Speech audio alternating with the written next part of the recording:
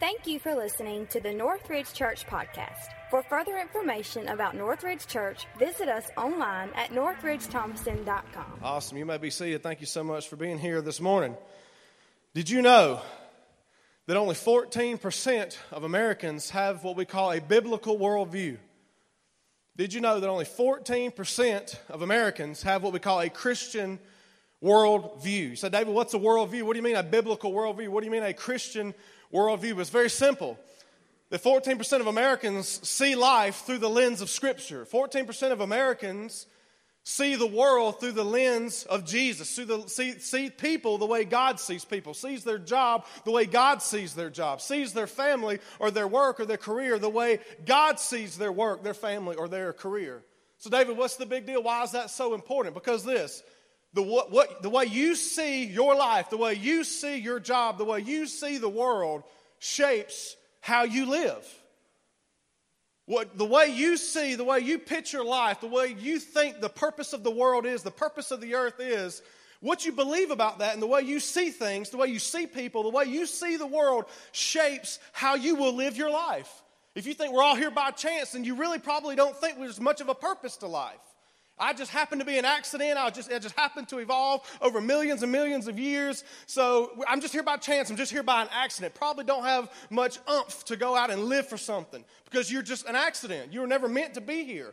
But if you know that you are a child of the Most High God, that God created you, He ordained you, He has breathed life into you, you are made in the image of Almighty God, you were fearfully and wonderfully made, and you know that the earth is the Lord's and everything thereof, then you're probably going to go live for something. I pray that something is Jesus Christ. Someone say amen.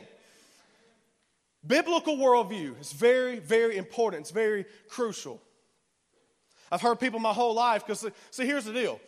I don't really have a message title today, if you will, but just hang tight with me. It's going to be short, sweet, and simple. It's 11:51. I got about 17 minutes, and I'm going to use every last one of them. All right, so hang on. Here's the deal. Here's the problem with people today, especially in my generation and millennials, 18 to 35, if you will. I've heard this my whole life. People have this secular, sacred divide in their life. This secular, sacred divide. They're living a split life, if you will. Sundays and Wednesdays are their sacred days. Those are the holy days, right? Those are the days I worship. Those are the days that I give to God, that I live for Him. But Monday through Saturday is my secular life. That's my secular job. But I'm in the workplace. I'm in the world. That's my secular job. God doesn't really care a whole lot about that side of things because it's not sacred. It's just secular. I'm in the world. I'm doing my job, living my career, going to work, punching a clock. That's my secular life. But Sundays, oh man, hallelujah, praise God. Those are my holy days, right? Those are my sacred days. And we have this struggle. See, I've heard people my whole life say, well, David, I love God. Oh, I want to serve God. But you see, photography, that's what really excites me. Well, David, I love God. I want to serve God with my life, David. But man, law enforcement, that's my dream. Well, David, I love God. I want to serve God. I want to serve the Lord. But dancing, that's my passion. Singing, that's my passion, though. David, I really want to. Hear me, David. I really want to. I want to serve God. But I've always wanted to be an engineer. And see, people look at their life not with a biblical lens. They look at their life as a split lens, a split life that they're struggling with, saying, yeah, but Sundays are sacred, everything else is secular. This morning, I want to talk about having a biblical worldview, especially for you graduates, those that are going from high school into the university system or into higher education, or those that are just graduated college, entering the workforce.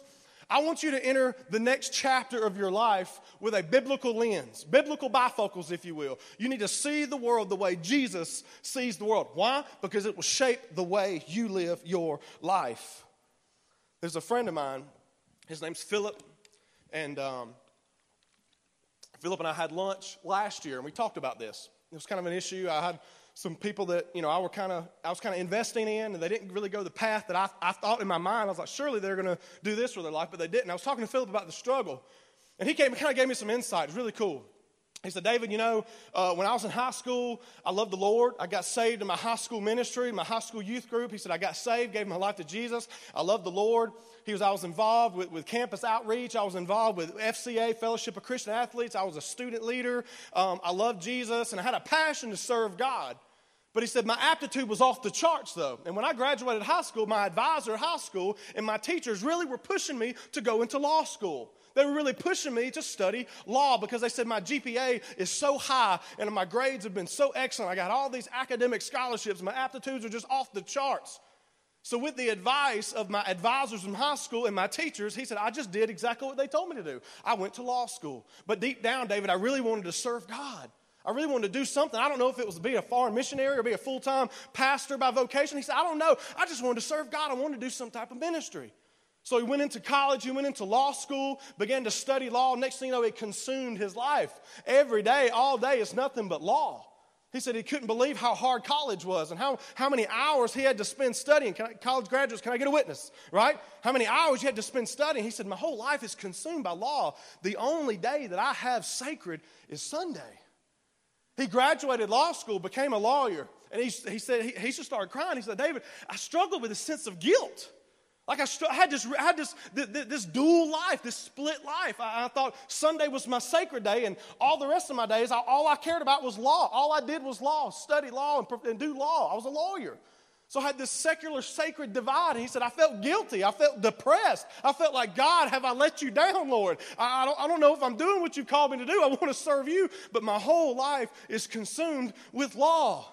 And he struggled with this sense of guilt. He struggled with this pain.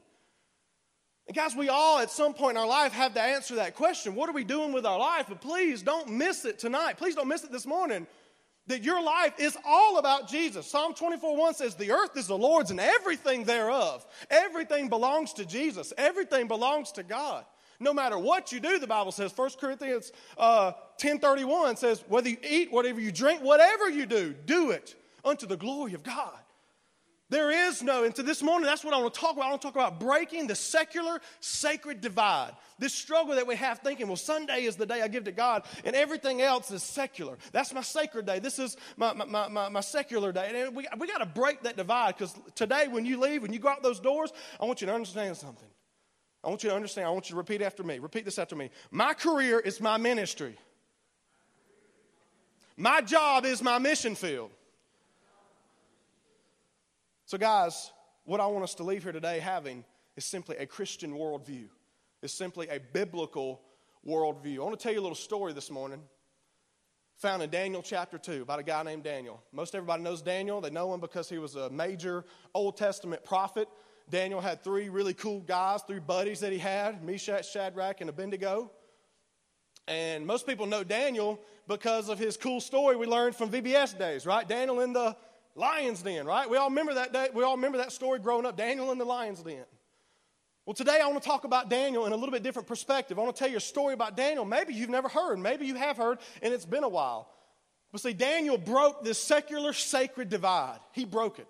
He had a biblical worldview. He saw the world through the lens of God. He had a relationship with God, and he saw the world through the lens of Scripture. So in Daniel chapter 2, I just want you to listen this morning. You can jot it down if you want to remember what chapter it is. Go back and read it later. But in Daniel chapter 2 is a really cool story. There's a guy named King Nebuchadnezzar. I'm sure you all have heard the name Nebuchadnezzar. No, I'm not going to spell it for you. That'd be a good spelling bee question for like elementary schools. Nebuchadnezzar, N-E, I don't know. It's like Schwarzenegger. I'm not going to spell it.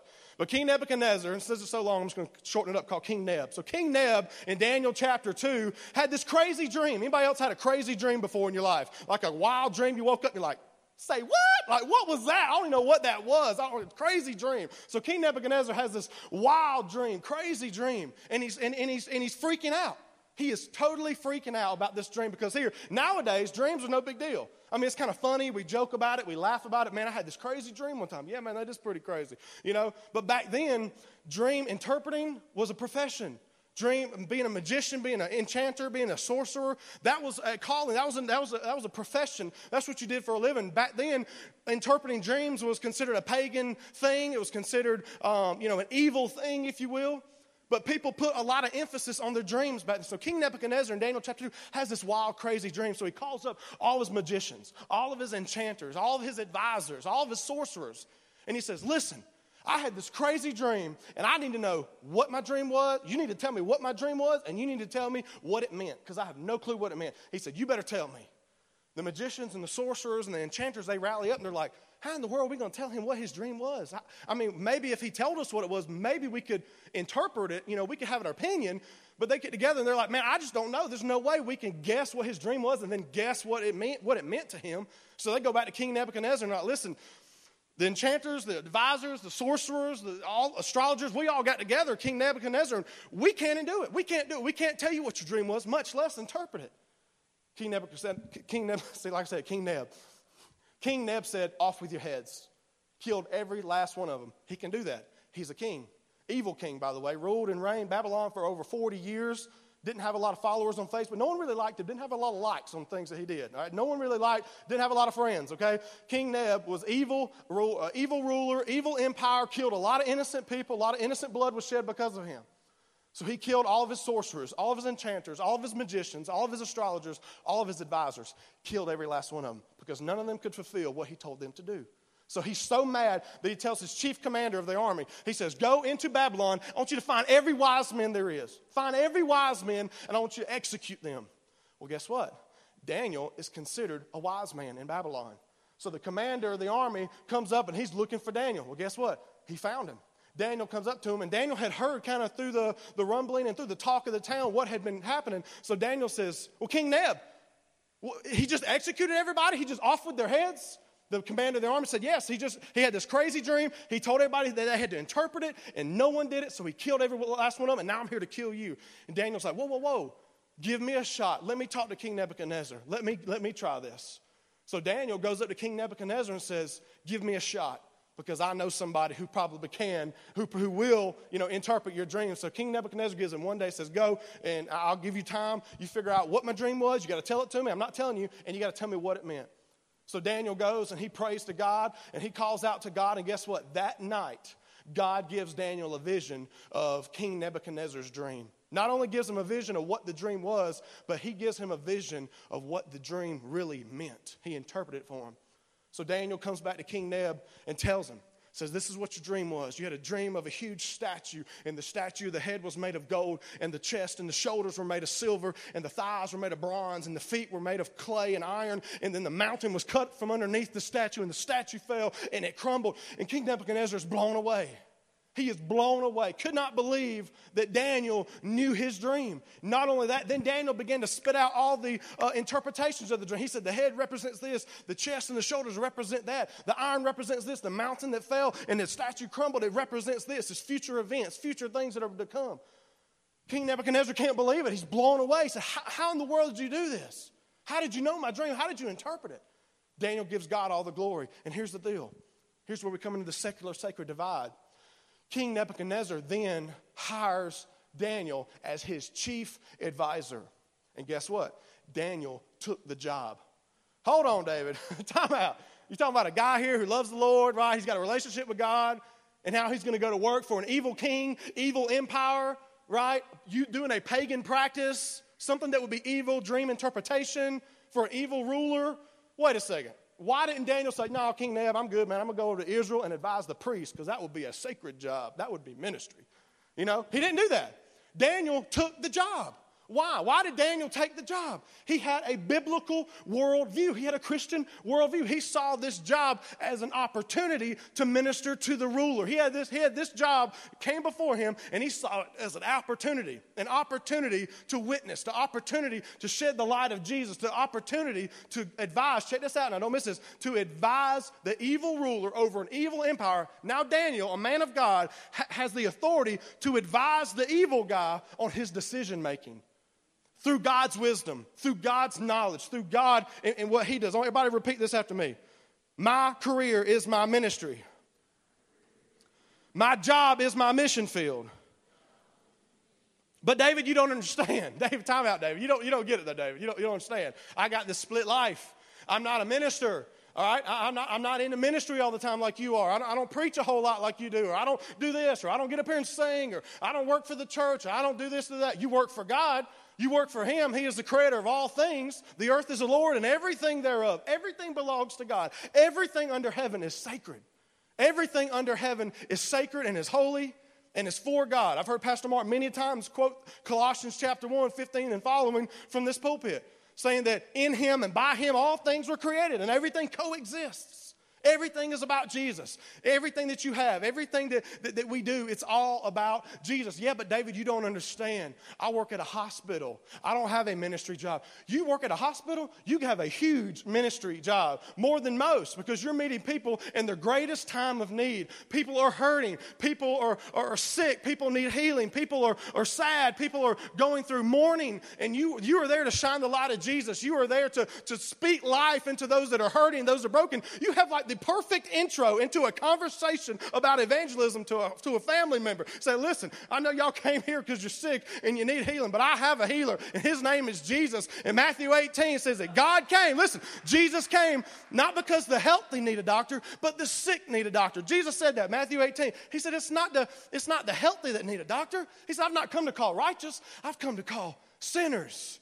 I've told you many a times from this pulpit, you heard from Mark too, this is not a place for a sanctuary for a bunch of saints. My daddy used to tell me that all the time growing up. Church is not a sanctuary for saints. It's a hospital for the hurting. It's a hospital for the broken.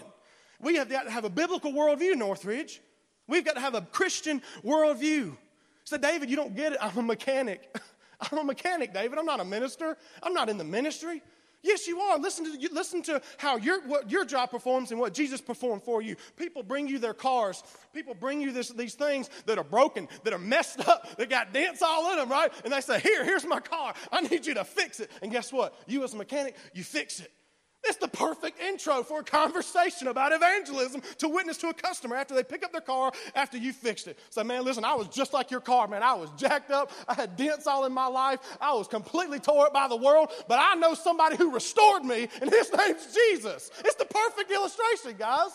Oh, but David, you don't get it. I'm a football coach, David. I don't do ministry. I don't preach. I don't minister. I'm just a football coach. No, you're stinking football coach because that's what God planned for you to be, and you have a purpose in life. And you say, David, yeah, but I'm just teaching kids to train. I'm training these kids. I'm trying to tell them, hey, put on your helmet. It's game time. It's go time. Let's go out there and win.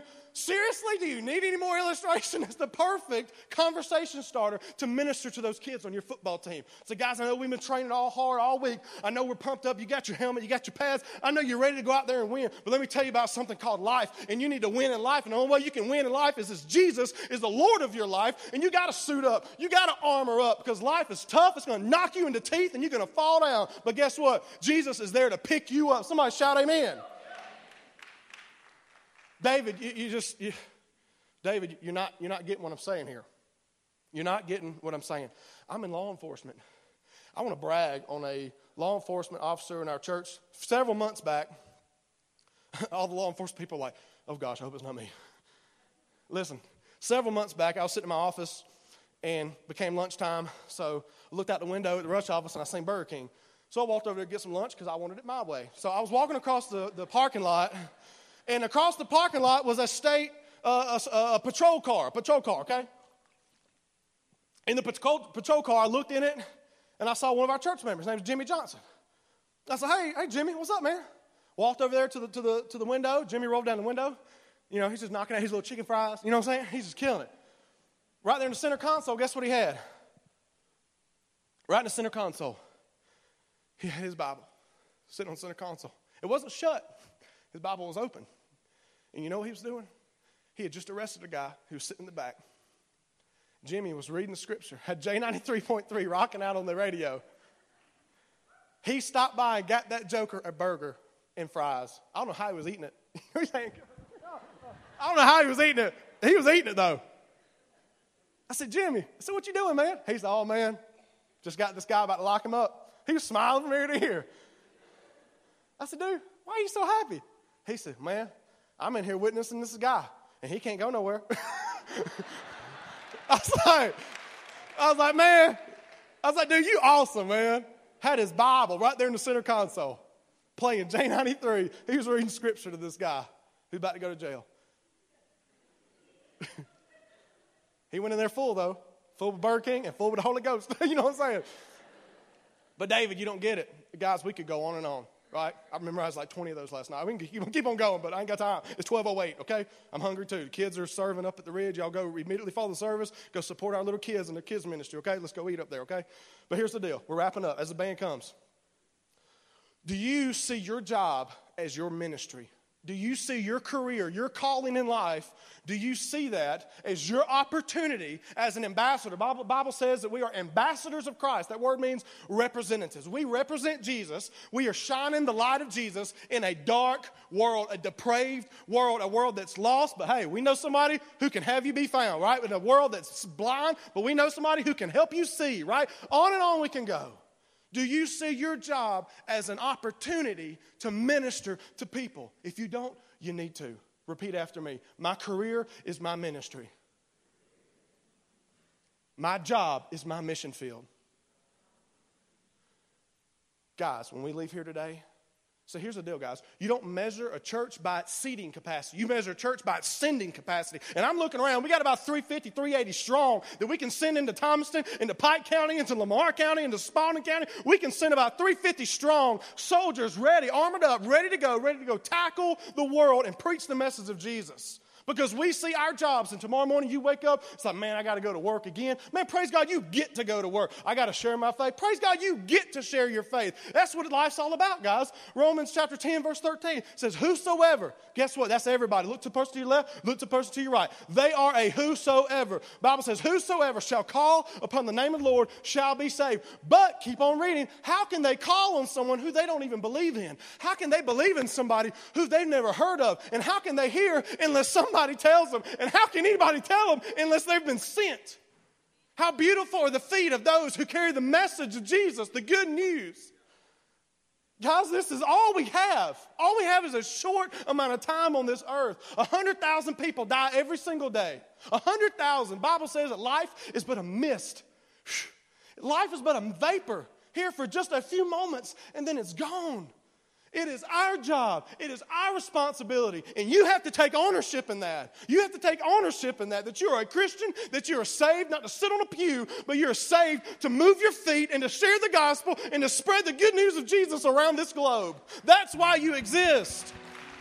Your identity is not in what you do or what you have done. Your identity is in who Jesus is and what He's done. Young people, please hear me. Graduates, please hear me. You will never find your purpose in this life until you find your identity in Christ. That's it. This is your ID. This is your identity. This is it. All you got is just a few short years, students. Go into college and say, man, I'm going to be a warrior for Jesus. I'm going to start a campus Bible study if there's not a Bible study. I'm going to be a campus leader because there's a bunch of followers around here, because the Bible says that broad is the road, broad is the way that leads to destruction, and many people are going to find it. But narrow is the way, narrow is the road that leads to Jesus. And the Bible says only a few people are going to find it. What about those few? It's on you, guys. It's on me. If your coworker dies and goes to hell, it's on you. You have got to take ownership in the great commission of Jesus to go into all the world and to preach the gospel to every creature. That's everybody. Red, yellow, black, or white. They all precious in the sight. Rich or poor, doesn't matter. Healed or sick. It's your responsibility. Students, adults, it's my responsibility. This world, guys, God has given it to us as a steward. We are stewards of everything we have. We're just limited. Very few years we're managing the things that we have. How are you managing your time? How are you managing this book that God's given us that most of us use as a stinking coaster? And we don't pick it up. We don't read it. We don't memorize it. It just sits on our desk. It sits on our workplace desk or sits at home. And the only time we bring it is on Sunday.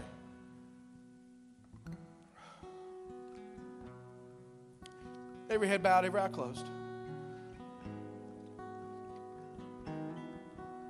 Do you have a biblical worldview? Do you have a Christian worldview? Do you see your life through the lens of Scripture? Do you see your job? Do you see your life? Do you see this world through the lens of Jesus? Do you see people the way Jesus sees people? If not, it's time to change, church. It's not about what you do in your life, good or bad, these works, or it's not about worshiping some ministry or some church or some preacher. It's all about Jesus. If Jesus is not the king, the master, the ruler over your life, you're missing the whole purpose of life. I'd just like to ask you, do you know Jesus? Do you know Him personally? It's not a head knowledge, but it's a heart knowledge. You need Jesus. Please hear me. You need him. You need him now more than ever. I'm not going to sit up here and tell you as a preacher on the stage with the microphone, I'm not going to sit up here and try to scare you into heaven. I'm not going to tell you, oh, you need Jesus because you may die tonight. Though that is true. But I'm not going to tell you, you need Jesus because you may die tonight. I'm going to tell you, you need Jesus because you just might live tomorrow. That's why you need him, because you just might wake up in the morning and you just might go to work and you just might encounter some coworkers, and you need Jesus to be the Lord of your life. Why? Because he is the giver of life, he is the purpose of life, and he is the fulfiller of life. If you're not living for him, you're not fulfilling your destiny. You're not living for him, then you're not fulfilling your purpose in life. Those of you who have graduated, praise God for you. We're proud of you. But guys, this is just the next chapter. You're about to take on the world. Reality is about to hit you square between the eyes, and you need Jesus. Lord, I need you. Oh, I need you. You can't do this on your own, church. As a believer, you can't win this world on your own. As a lost person, you can't get saved on your own. You need him. So every head bowed and every eye closed. Would you just pray, if that's you, say, David, I don't know Jesus as the Lord of my life. I've been singing about him for years. I've heard sermons about him for years. I've heard people talk about stories about him for years. And guess what? You can know all the sermons. You can have memorized all the stories. But if you don't know him as the master and the Lord and the Savior of your own personal walk, your own personal heart, then you're missing the point. Just pray from your heart to God. The Bible says, whosoever shall call upon the name of the Lord shall be saved. Would you call on him right here, right now? It's not about magical prayer. It's not about repeating what some preacher says. You put this prayer in your own words. You mean it. The Bible says that no one comes to the Father unless the Holy Spirit of God draws them. So if that's you, your heart's pounding out of your chest, you feel like the Holy Spirit's drawing you, don't you walk away. Don't you walk out of those doors and miss this opportunity. Just pray from your heart to God. Say, dear Lord Jesus, I am lost. God, would you come into my life and save me? Give me purpose. I confess all my sin to you. All I have to give is my sin. So God, come into my heart. Be the master over my entire life and help me live for you.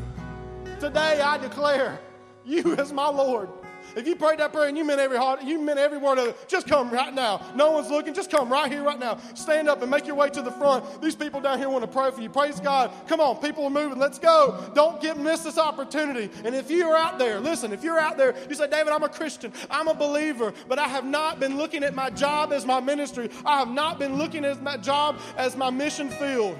I pray to God that we would all have the heart of my buddy Stephen Green here.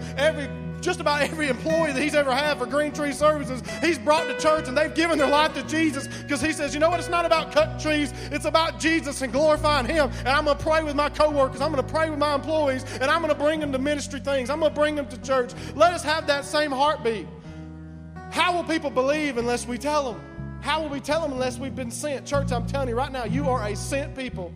You say, David, that's me. I want to look at my job and my career now. I want to look at it as a mission opportunity. Right now, I stand up and I make the decision that from this point forward, my career path is my mission field. If that's you, would you stand? Say, you're just making a commitment. You're not coming down here. Right now, people are standing saying, right now, this career that I have, that you have given me, Lord, God, I'm looking at it through the biblical lens of the Scriptures. Praise God. Praise God. We're going to sing. We're going to worship. Lord, I need you. If you want to come down and pray, please come down and pray. God spoke to you this morning, just come down and slap Pastor Mark a high five. We love you. We want to be praying for you. We want to encourage you. Let's give it all to Jesus. You need him this morning. Let's worship. Come on.